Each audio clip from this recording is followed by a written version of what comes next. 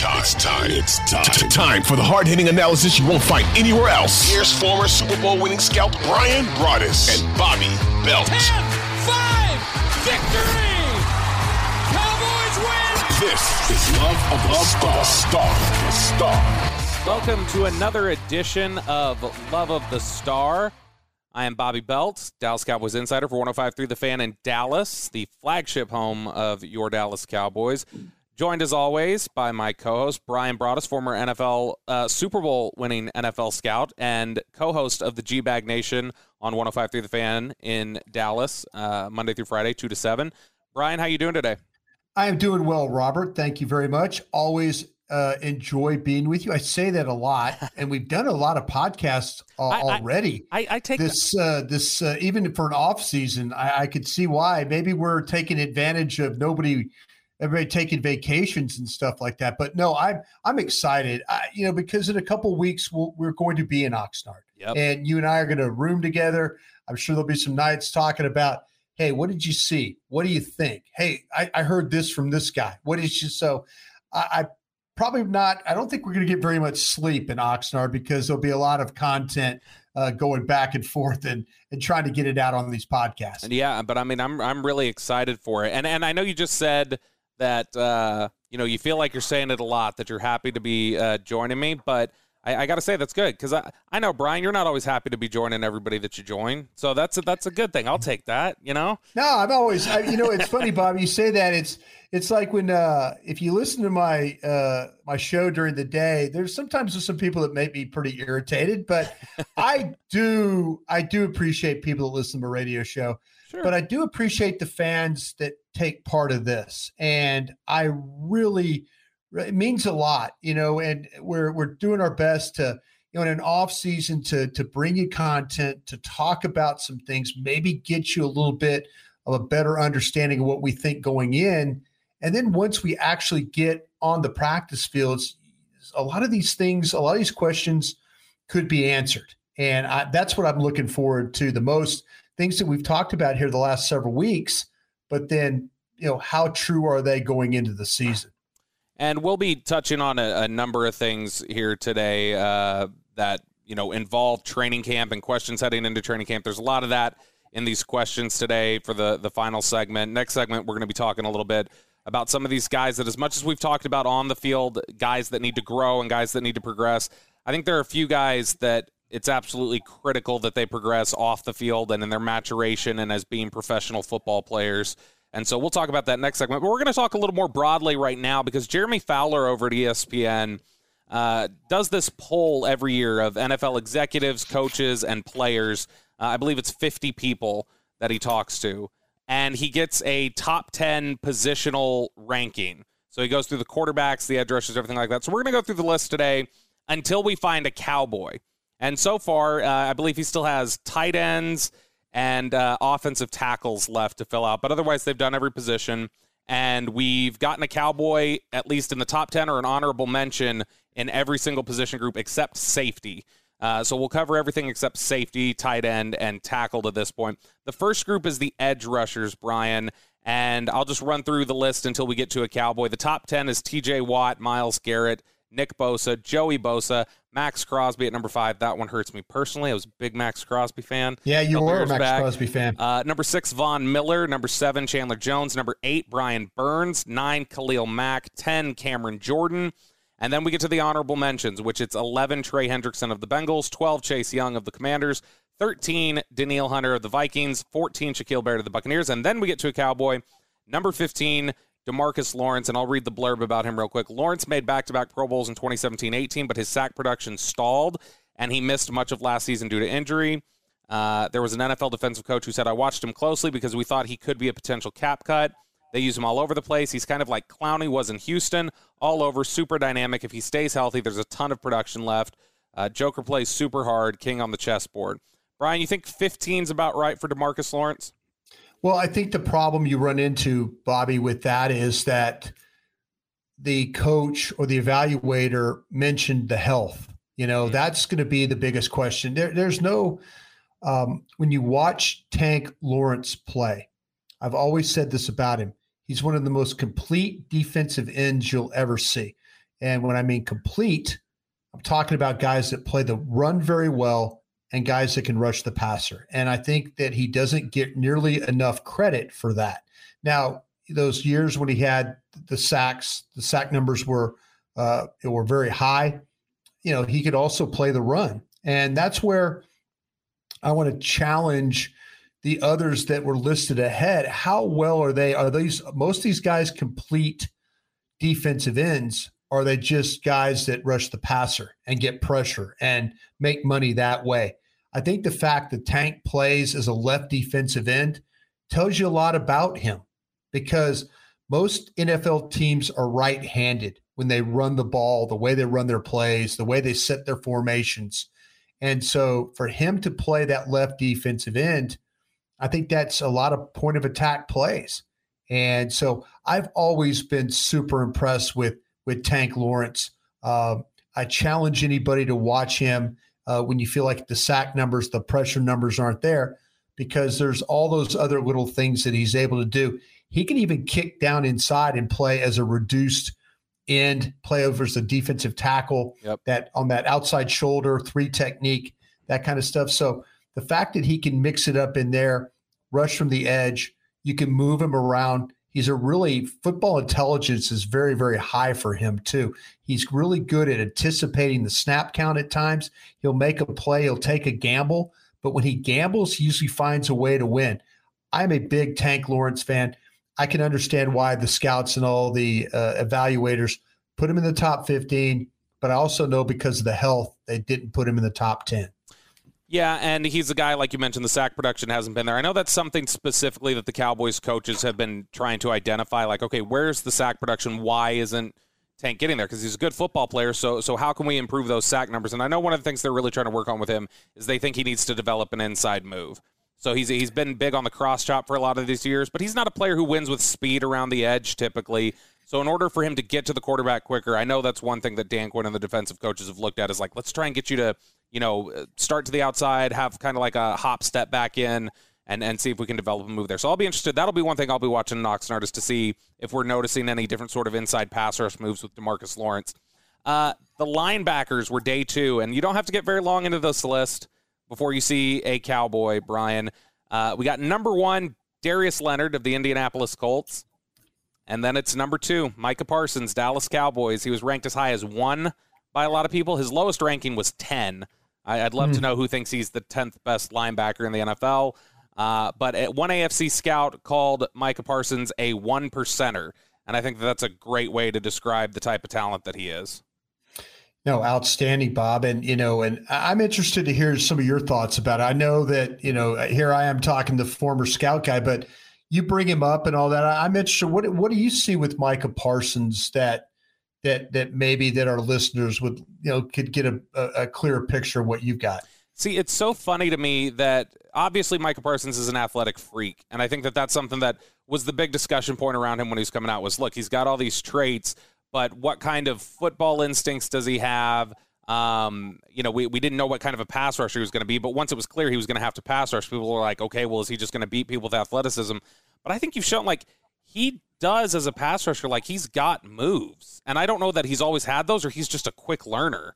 When you hear people talk about it inside the building, it sounds like it's just he took to it really fast and was able to develop a lot of moves. Now, there's sometimes, I think Washington last year was one game where you just see him and he rushes to the chest and he's so powerful and he can just bowl guys like Brandon Sheriff over.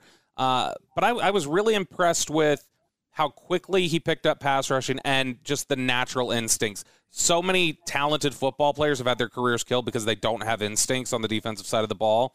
One that always sticks out to me that I know the Cowboys kicked themselves with was Charles Tapper. They felt like Tapper, if he would have just had instincts, he would have been a really good football player. He also couldn't stay healthy. But that was some of the things that I was really impressed with about Mike Parsons is how quick a student he was and how natural his instincts were. He always had a good feel for where things were going. I think you absolutely nailed the player. I'll tell you another thing that I didn't feel like that he was great at, but there were some flashes where you were like, oh, he gets this. And that is some of the coverage skills. Yeah. That is some of the things where, and, he had to pass rush, which was absolutely a necessity for this defense. and he was very, very good at it. Where I felt like it when you watched him play at Penn State, he was a really good downhill player, very physical. I think that's where a lot of the moves and the disengages and things like that, that's what helps him in his pass rush. But I was surprised of how aware he was in coverage. And, there's some times where he might look a little bit maybe not in the right place or, seeing it the right way. But there were other times where, you got a wheel route, switch route. He switches the coverage. He goes up the sidelines. He knocks the ball away. Those kinds of things.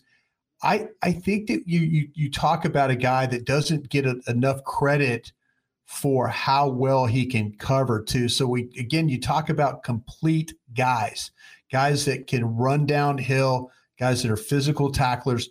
I think where he has to be a little careful at times is he can be a little too aggressive. Yeah. And you can take him out of his game where you send the lineman one way and then have the ball come back the other. And he could get maybe a step or two the wrong direction, but he could fight his way back. I think some people have taken advantage of some of his aggressiveness against him, but he's becoming more of a better player of seeing those things. Early in the season where I felt like, man, he's out of position because he bit on that fake. And now it's a little bit more of a cleaner read for him, and he's not out of that position as much as you thought he might for as young as he is. Yeah, and I think back, it's funny when you say that about the over pursuit and just being a little too over aggressive. I think back to that viral clip from Hard Knocks last year where Leighton Vander Esch gave him kind of the veteran wisdom where he's like, I know you want to make every play, but you got to know which play is yours to make. And, right. And some people, I think, took that the wrong way to be like, oh, Leighton Vander Esch doesn't want to try and play. It's like, no, he was talking about your responsibilities on defense and making sure that you were staying disciplined. Yeah, I think that's some of the problems that Leighton Vander Esch had the last couple of years was, dealing with Jalen Smith. And Jalen Smith, there was times where Leighton Vander Esch was not only having to do his job, but he was having to do Jalen Smith's job. Sean Lee's the same kind of guy back in the day. Sean Lee was always having to do someone else's job. So I think that's where Leighton Vander Esch was trying to give Parsons some advice. Yeah, and I think it was good advice. We got a lot to cover today, so actually I think we're just going to hit the cornerback, the last one on defense here. We'll do the offensive rankings next show probably once we've got the complete list. I talked too long. I'm sorry. No. I was glad we touched on a lot of this, and I went a little long on some of this stuff too, but I'm glad we did because I think that's what people want to hear. Last one here before we transition topics, cornerbacks. And this one was one that I think was going to be a little controversial for people and wondering where Trayvon Diggs was going to potentially fall. So here's the top 10. Jalen Ramsey, Marshawn Lattimore, Jair Alexander, Xavier Howard, J.C. Jackson, Denzel Ward, Patrick Surtain II, Marlon Humphrey, A.J. Terrell, then number 10, Trayvon Diggs. And in the write-up, it says Diggs was the toughest evaluation of the group. One NFC defensive coach said he's a boomer bust right now. I love his instincts, but if the cost is giving up a bunch of big plays, I don't love the interceptions. One AFC executive said, I actually think he'll get better because he can learn from all those chances he took. He's clearly got the ball skills. Brian, I know this is a big discussion that we have about the interceptions versus the chunk plays and everything like that. Do you think 10 is fair for Trayvon Diggs? You named off really 9 outstanding corners, and I think they've all got different skill sets. My hope is that Diggs, where some of these interceptions were because of freelance and because of him coming off a receiver or his responsibility in order to go make a play, I hope that he never loses that ability. I hope that's something that stays with him throughout his career. I would like to see Dan Quinn try and eliminate, though, those plays where it appears that he loses separation and then he's not driving on the ball or getting in position. I think by playing him in more man coverage and then allowing him to be a guy that gets that reach in on a receiver, kind of stops the route to position himself, I think that that's where he's going to be outstanding. It's when he plays off and then the ball comes in front of him and he's not really interested. Anthony Brown, say what you want about Anthony Brown. Anthony Brown will try and tackle the guy at the spot, Diggs, I'm not saying is a bad tackler. I just think there's times where he really doesn't want to tackle. He's like, you get one of the safeties to come over, the linebackers or somebody's coming over, and he's kind of like hanging back, waiting instead of like driving and making the tackle. And it's a 6-yard gain on a slant, but instead it ends up to be an 18-yard gain because they miss it. He misses or he doesn't tackle, and then the ball's up the field. So I'd like to see Dan Quinn play him in more press situations. And then because I think that will help him, the closer he can put him to the receiver, the more passes he can knock down, the more interceptions I think he can get. But it also helps him when the ball's caught that maybe he can get in the position to be a better tackler. Yeah, and I mean, we talk about Dan Quinn there, and we obviously know Joe Witt Jr., the passing game coordinator, but I think it's also important to remember the guy coaching the corners, which is Al Harris, and Al Harris was never afraid of the contact and wasn't ever afraid. Never afraid. Yeah, and that's, I think, and I'm going to be honest with you too, keep an eye on Anthony Brown, and I know he's not on your list there, and I know that Pro Football Focus had him as one of the top corners because metrics seem to favor him. You look at, quarterback ratings and percentage of balls played and things like that. I could see, and we talked about this the other day, I could see Anthony Brown having 4 to 6 interceptions. I know people have listened to the podcast from the other day, was like, Broadus, really? 4 to 6? I'm like, yeah, he had 3 last year. I think he can put himself in position the way he plays to get 4 to 6 interceptions this season. I really like. There's a couple of guys I'm really buying. I'm buying Anthony Brown and I'm buying Dorrance Armstrong. Those are 2 guys I'm really buying this year on the Cowboy defense. You're listening to The Love of the Star. The Love of the Star, of course, is an Odyssey podcast. You can find it on the Odyssey app or wherever you get your podcasts. Hey, Rob Bradford here. I have set out on a mission with my good friends at FanDuel to prove what I have known for some time. Baseball isn't boring. Now I have a daily podcast to prove it with some of the most notable people in the baseball world, screaming baseball isn't boring from the mountaintops, or at least agreeing to come on our show. Players, managers, GMs, and yes, even the commissioner of baseball, Rob Manfred. It has been a constant wave of baseball's most powerful voices. So join the revolution. Subscribe and soak in Baseball Isn't Boring. Listen on your Odyssey app or wherever you get your podcast. You'll be glad you did. We're going to transition over now to, we've talked a lot about the guys that need to perform well on the field, guys that, you need this guy to be great this year. You need this guy to step up.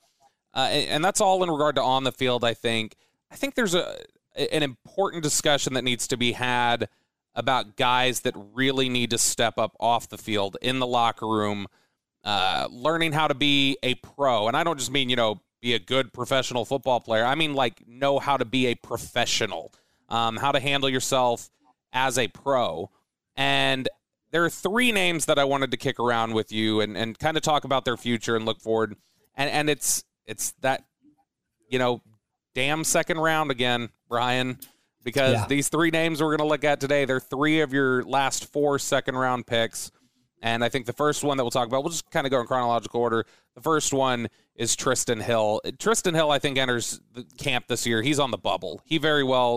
This could be the end for him even before the season starts.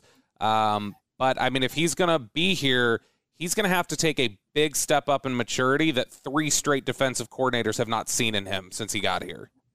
No, you're absolutely right about that, Bob. And, in that room, when you're arguing about players and it's close, say that he doesn't play to the level, well, you'll probably move on.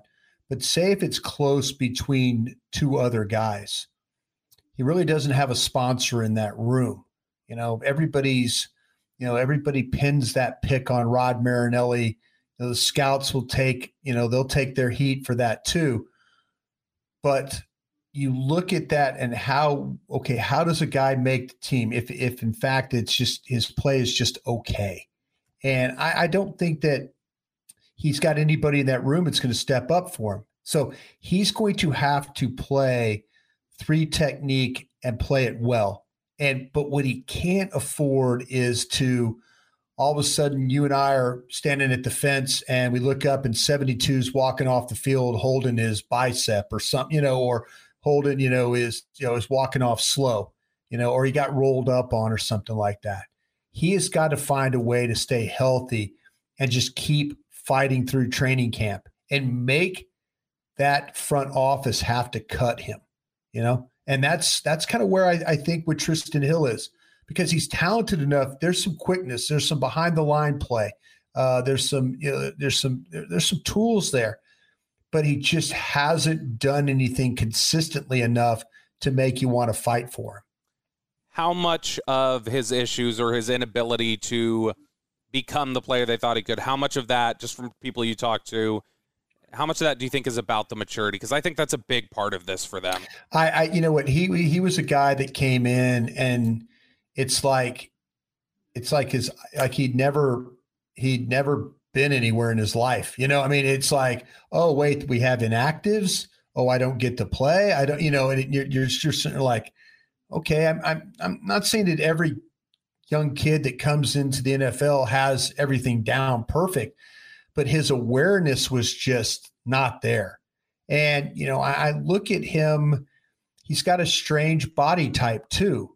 I'm kind of thinking like, okay, are you going to get stronger? Are we going to lose some baby fat here? Are we going to, be a thicker, sturdier player? And it really hasn't looked that way. I'm not privy to going in the weight room every day and seeing how he works out, but physically you could see some of these guys. I will say this, he is extremely quick, but that's what it's going to take. It's going to take him being disruptive, winning some one-on-one battles in camp, playing well in the preseason. He can't afford to miss 2 or 3 weeks with one of those injuries I was talking about. I think that just about every Cowboys fan is well aware at this point. They know it's not just chatter or anything else. They're well aware of the issues that Kelvin Joseph has and his maturity. And I think that the Cowboys drafted Kelvin Joseph in 2021 with the plan that you are going to be a starter in 2022. I think that was what they had in mind when they picked him. Yeah. And the maturity and the off-the-field issues have made it impossible for them to trust him enough to take the job from, I don't know, Jordan Lewis probably, maybe Anthony Brown, one of those guys. I think that the Cowboys were well aware of the risks with Kelvin Joseph when they took him. I think some of the stuff with Tristan Hill, they may tell you, well, we didn't get the best info. Some people had vouched for him that we didn't do. That was not the case with Kelvin Joseph. They were warned about Kelvin Joseph by plenty of people, and they need him. I mean, obviously, with the story of being, somebody that Dallas police want to talk to in connection with a murder this offseason, this is somebody who's got to grow up really fast. Yeah, Bob, I was, my school is LSU, and he started his career at LSU. And I talked to several people about him, and, they said, hey, we love the kid. We love, but availability about him, it wasn't always consistent. There would be times where they would want him to be involved, and then he would be gone, and they didn't know where he was. And I mean, it was just there was no really accountability for him at all. And my guys in Baton Rouge were like, "Listen, great kid, but trouble is always within arm's length." He goes, "He's not always in trouble, but trouble is right there with him." And sometimes the decisions you make, the friends that you make, put you in bad situations. But when he left LSU and went to Kentucky, now I'm talking to guys at Kentucky, and they're like, listen, this guy wants to play when he wants to play. He doesn't want to play on our schedule. And they were glad that he was gone. They were like, fine, move on. No problem here. Super, super, super talented guy. And Dan Quinn, Dan kind of stuck it out there. Him, Will McClay, Mike McCarthy, they were all in Lexington, Kentucky for that workout. The Cowboys sent Jason Cohen, their attorney, to Baton Rouge to find out information about the player. They were curious if there were some things that they needed to know about, and they came back obviously and felt like that he was good enough to draft there in the second round. But this one's on Dan Quinn. This is on Will McClay, but it's on the player too, because the player has got to find a way to put all these things behind him that's keeping him from being the type of player he can be. Kelvin Joseph, I think the Cowboys were well aware of that. It's almost like the stereotype girlfriend in a movie with the bad boy falling for another bad boy, and like, I can fix him. I'll fix this one. And you know, coaches love to believe that they can fix that guy. They can get the most out of him. And I have my doubts personally that they're ever going to get it out of Kelvin Joseph. I don't believe that's a guy they're ever going to get it out of. Well, he's another one of these guys that he can't afford to miss any days. He can't be the guy that's standing next to you and I while we're watching practice, or he's over there on the courts with Britt Brown. He needs to be practicing. He needs to have he needs to have his nose bloodied a little bit. You know, he needs to get in the battle and fight. And maybe these wide receivers right now won't be the best ones to fight against, but he needs to get in there and let people gain some confidence in him as a player, because he's been super unreliable right now as a player and then as a teammate for a lot of these guys. And I know it's very early, but again, you want to talk about there's eyes wide open. The Cowboys came into their second-round pick this year, Sam Williams, with eyes wide open. And I don't know that we've talked enough about this. People obviously know about the sexual battery charge from 2020 that he was in trouble with. That and I believe those charges were dropped. And so that was put behind him, but it was still something that, you know, was something that the Cowboys and the rest of the NFL had to look into. And I'll tell you this, I know that the Cowboys and everybody else found that there were things that they were concerned with outside of that, and not just legal things, work ethic things, maturity issues. They had questions, and they went for the guy anyway, and that's a guy that Dan Quinn has been very public about. This was my guy. This is the guy that I wanted. But I think that having seen what's happened with Tristan Hill, seen what's happened with Kelvin Joseph, I think the Cowboys need to be very, very careful about the way they handle Sam Williams. I totally agree with you, Bob. And I know, talking to people with the Cowboys and at Mississippi about him, everything you said is absolutely right. And that maybe this was a guy too that was kind of going to his his own beat. They would say going to his own beat of the drum, his own drum. And, they said, hey, he could be a hard guy to coach. He could be a hard guy to get to, that maybe, he's one of those guys that might have all the answers. Yeah. And but you look at and here's another one. Here's another player from the Southeastern Conference, that Dan Quinn, he went to Oxford, Mississippi. He worked this kid out. He knew that, hey, I can't get this kid in the third, but I sure can try and fight for him in the second. And that just shows you how much sway that Dan Quinn has to be able to say, hey, I know we can't get this guy in the third. We need him in the second. We'll make this happen. And this is Will making it happen for him again. But I'm willing to give this guy a chance because the level of play is very, very good. He when you talk about those complete defensive ends against the run, against the pass, he does a great job. He really, really does. He knows how to rush, how deep to rush, how to come back, to retrace his steps, how to get in on the play. He's got the length. He's got the size. He's got everything you love in a defensive end. But does he really, really have the work ethic?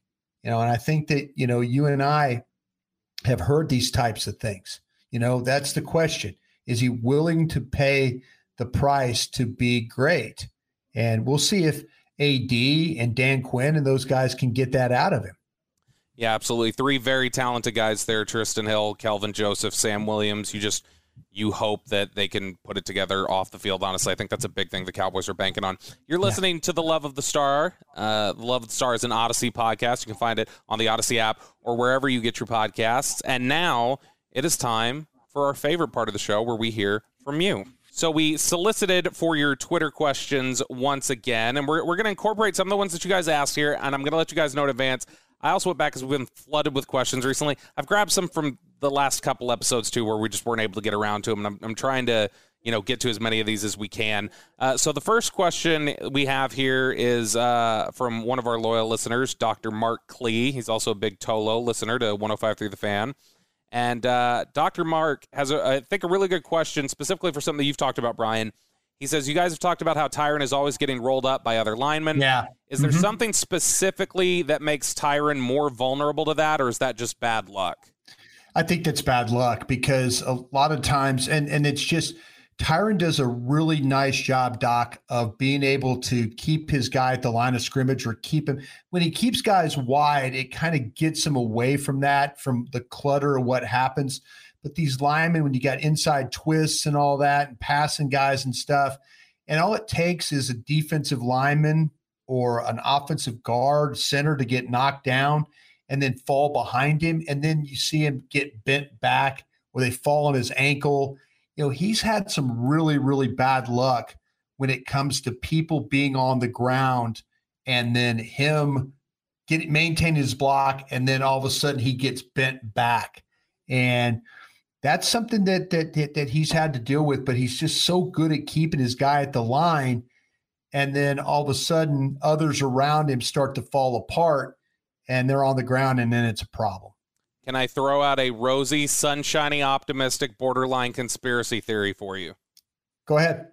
Is it possible that that's been part of why they're bringing Tyler Smith along so slowly at guard? Is because this is a guy who hasn't been playing guard, and do they want to risk him getting in there, not having the proper footwork right away, and then tripping up and rolling up on Tyron Smith in offseason practices? I think with Tyler Smith that I haven't seen him, you know, and they always during practice, Bobby, you know, I'll be watching practice along the fence and someone will go, you know, stay up, stay off the ground, stay up, you know, and you're like, okay, I get it. So, you know, it's always when it's like a young guy that gets tired in practice and stuff like that. But to your theory, I see Tyler Smith with a pretty good base, pretty powerful guy.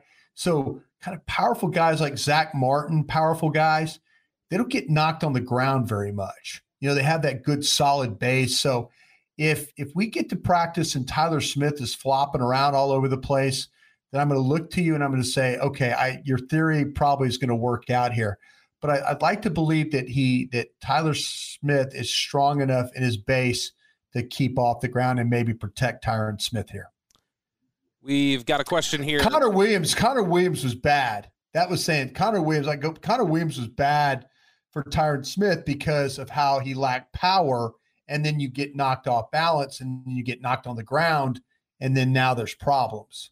That's the kind of issues that you have with Tyron Smith. Well, I'm just trying to be sunshiny optimistic. Maybe that's why they have Connor McGovern there early. I'm just trying to explain it away, Brian. I don't.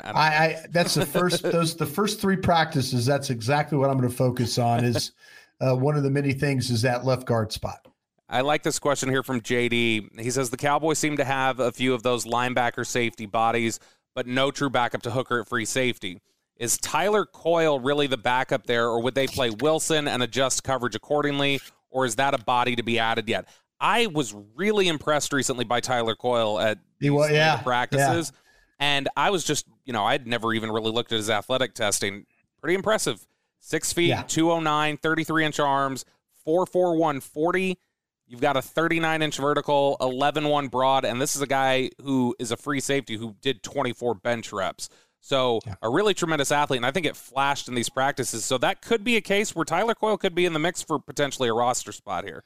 No, absolutely. And a lot of this is going to come down to we need to keep an eye on how Bones Fossil sets his special teams. Usually at practice, when they go to special teams, it's everybody stand around and talk to their buddies and that kind of thing. We need to pay attention to who's playing personal protector, who's playing at the inside his blockers on the punt team, who are the flyers, those kinds of things. If all of a sudden we look out there, number 31 is getting a lot of reps on the kickoff team, on the punt team, on the punt return team, and things like that, then the plan would be, I think, to give him the fair opportunity to see if he could be the backup free safety on this team. Greg Burnett asks, a wide receiver developing timing and rhythm with the quarterback is important. Brian mentioned that a veteran wide receiver may not be addressed until deeper into training camp. Yeah. Discuss how this might affect the effectiveness of a wide receiver the first few weeks when the boys need him the most. And this is a really interesting and good question, I think, where it's a good question. You're looking at, hey, we need a receiver now until we get healthy. Well, if you're waiting until later and they don't have time for Dak to get in rhythm with them, that's why I think when we talked about receivers last week, that's why I think a a good way to potentially monitor this and go, okay, who makes sense, is find as little a learning curve as possible. And so that might mean finding somebody that these coaches are familiar with or players that are familiar with the scheme, so that then the connection is one of the only things you have to worry about. No, you're right about that. And I do believe the first week we're out there practice again, as we go through, you will see if the offense becomes very stagnant and has trouble moving, then it appears the defense is winning every rep. We'll see the one-on-one stuff. There's going to be a week to 10 days where Will McClay, Jerry Jones, Stephen Jones, Mike McCarthy, the staff is going to evaluate, like, we need a receiver now.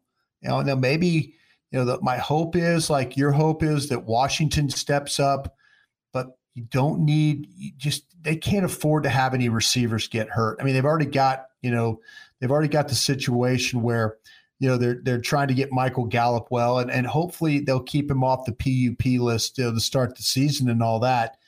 But somebody's going to have to step up.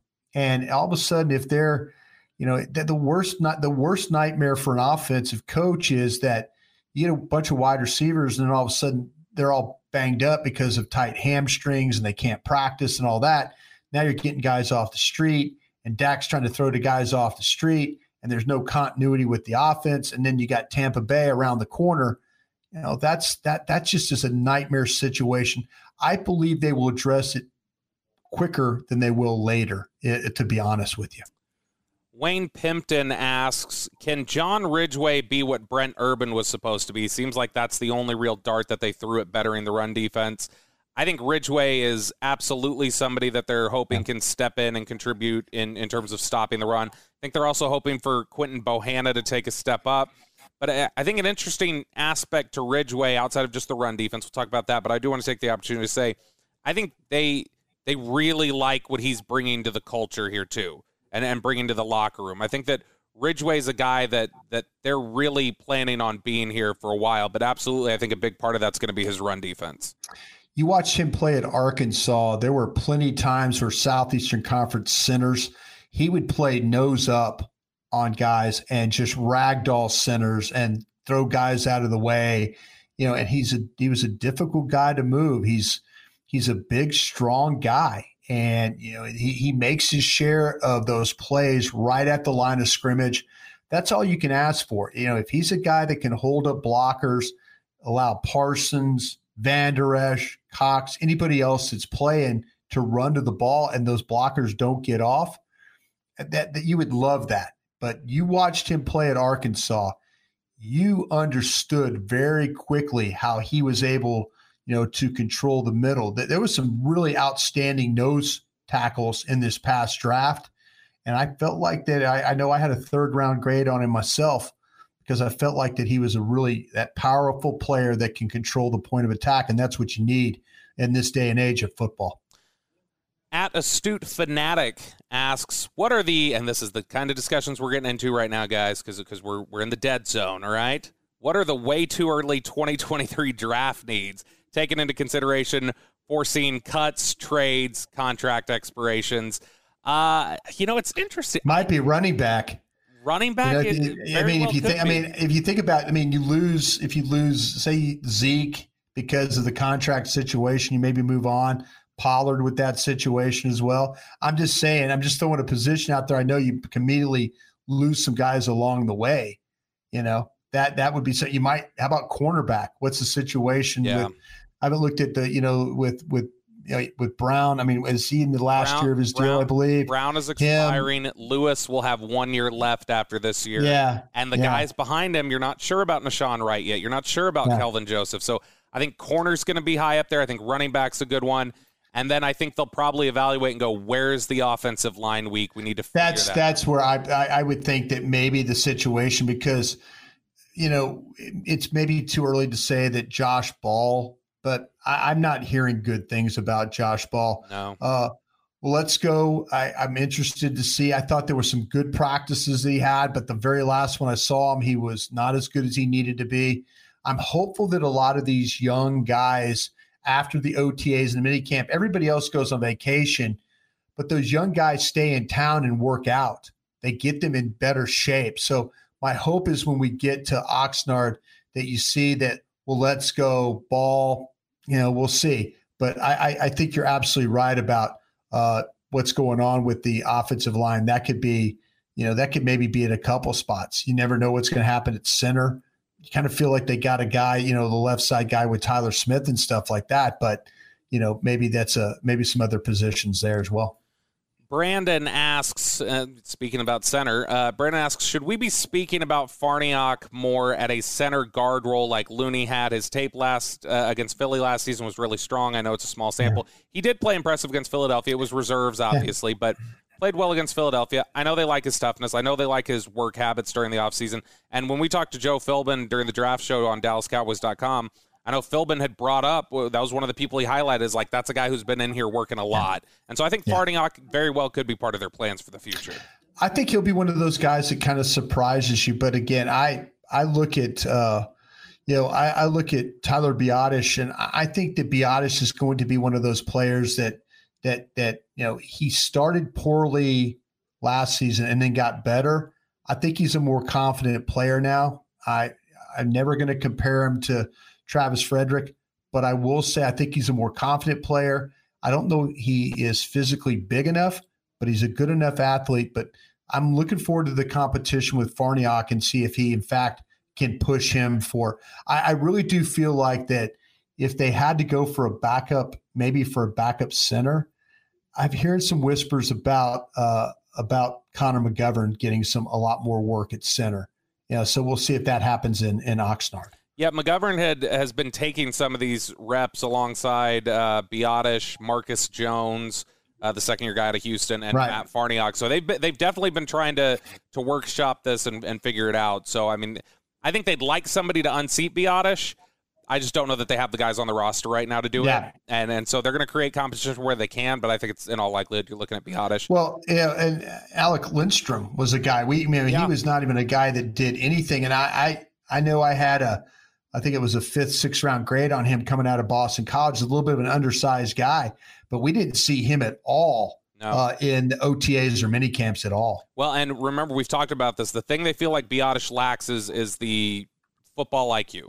Not that he's but they want a high IQ quarterback of the offensive line. Undrafted free agent who potentially we should watch. We didn't see much of him out at these practices, though. James Empey from BYU that they signed. That's a guy who that was his entire thrust. People talked about how smart he was. And so I think that's somebody to at least consider. A couple more questions here, and then we'll wrap it up. JJ asking, and I think you've asked around on this, Brian. You should have, I think you have some insight. Are we underestimating how soon Michael Gallup will be available to the Cowboys this year? Yeah, and I can read verbatim if I said that the right way about what I was told. And because my own eyes were showing were showing me that Michael Gallup looked like he was getting ready to run the 55 meters in college. He was the way he bounced, the jumping up and down, the alternating steps and things like that. And I was told that, Gallup is doing very well, but the timetable likely the same. Okay. Then we were talking about 1 or 2 games potentially there. The thought is that they're hoping that we're close enough at the final cuts that he wants to keep him alive and not remain on PUP. But we'll have to see. So, that's what, the PUP list would make it. And I had to go back, and I know we probably said this on the show. Yeah. The PUP list is now 4 games and not 6. Yeah. So if in fact he has to stay on PUPs, he'll be gone the 4 games. But the hope from the training staff is that they can keep him off PUP, maybe carry him that week 1, and then we'll see what happens in week 2 against Cincinnati. Last question here from Randall Walker at Randy Walker 21. With training camp coming soon, can you share any fun stories from previous camps? I'll tell you my fun story, and it wasn't really a fun story. It was my first camp in Oxnard in 2019, where everybody's like, oh, it's so nice. It's like high 70s or whatever, and nobody told me that is the most blistering 70-degree sun ever. And so even though I'd put on some sunscreen, I ended up like wiping it off, I guess, from sweating, and I didn't reapply any. I have never been burned that bad. I looked like the new Texans helmet, the bright red one. I remember this was 2 years ago. Yeah, 2019. Yeah, 2019. I remember you walking around. I was brutal. Like you looked like a grape. Like you were kind of purplish red. It was bad enough that everybody I passed said something to me about it. Like, oh my gosh, like it was that noticeable. Brian, here in the last minute, what's a fun story that stands out to you? You know, my favorite thing about camp is the interaction you have with other media members there too. You know, and we get to watch practice, and you know, we all kind of have ideas, and I love the exchange of ideas of what people are seeing. I love the fact I'm going to get to room with you at camp, and we can exchange ideas. Love working with your colleague Jane Slater on stuff. You know, there's so many things that involve and go around camp, and I love to be able to walk after practice to talk to a coach, talk to a scout. You get a Jerry Jones, you get a Will McClay, you get somebody, you know, to kind of fill you in. It's the best situation you could ever imagine to work and learn about a football team. And the weather, like you said, it is warm. That sun when it gets up, but when you're in the shade, it's kind of cold in that shade. But I do love the interaction that we have with all the other media members there. But the fact that you get to watch practice every day and evaluate that's the best time to me right there. This job in the NFL, it'd be a great gig if you didn't have to play games. You know what I'm saying? If you could just go out, you could draft, you could practice, we could go to Oxstar. Oh, hey, we look like a good team on paper. But you do have to play the games, and that's the fun thing about it. Once this journey starts, and we're really, really close, Bob. We are really, really close to being out there and getting this thing going. Right on the doorstep, and we'll be out there in California, and we're going to try and make this as you know, personal an experience for you guys as we can. We want you to feel like you're right out there with us, and so we'll do our best to accomplish that. For Brian Broaddus, I am Bobby Belt. We appreciate you listening to Love the Star, and we will talk to you again next week.